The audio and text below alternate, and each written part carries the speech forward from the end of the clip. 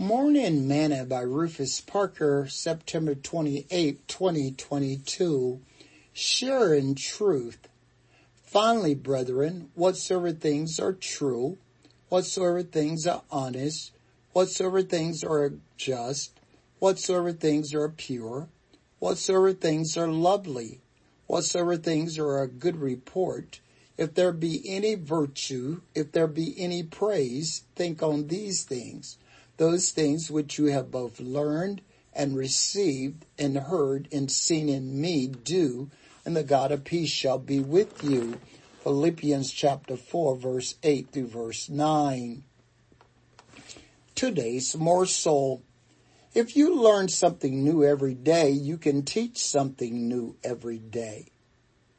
Every time we learn something new about God from His Word, we should share it with others unless He tell us not to, as He did His disciples on the Mount of Transfiguration. Every time we receive the truth, we should share the truth because the world in which we live is full of lies and deception. And the only way that people are not going to be deceived in these last days is they must learn and know the truth. The Apostle Paul admonished Timothy, till I come, give attendance to reading, to exhortation, to doctrine. Neglect not the gift that is in thee, which was given thee by prophecy, with the laying on of the hands of the presbytery.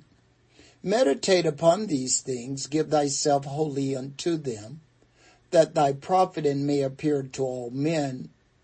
Take heed unto thyself and to the doctrine.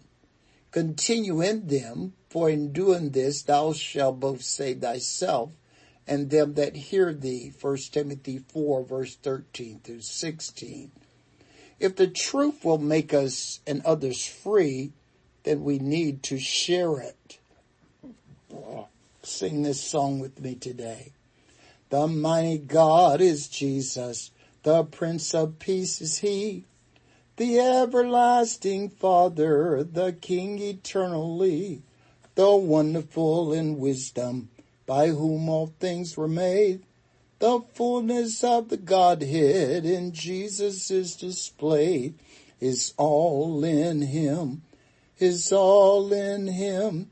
The fullness of the Godhead is all in Him, is all in Him, is all in Him. The mighty God is Jesus and is all in Him. Thought for today. But speak thou the things which become sound doctrine. Titus chapter 2, verse 1.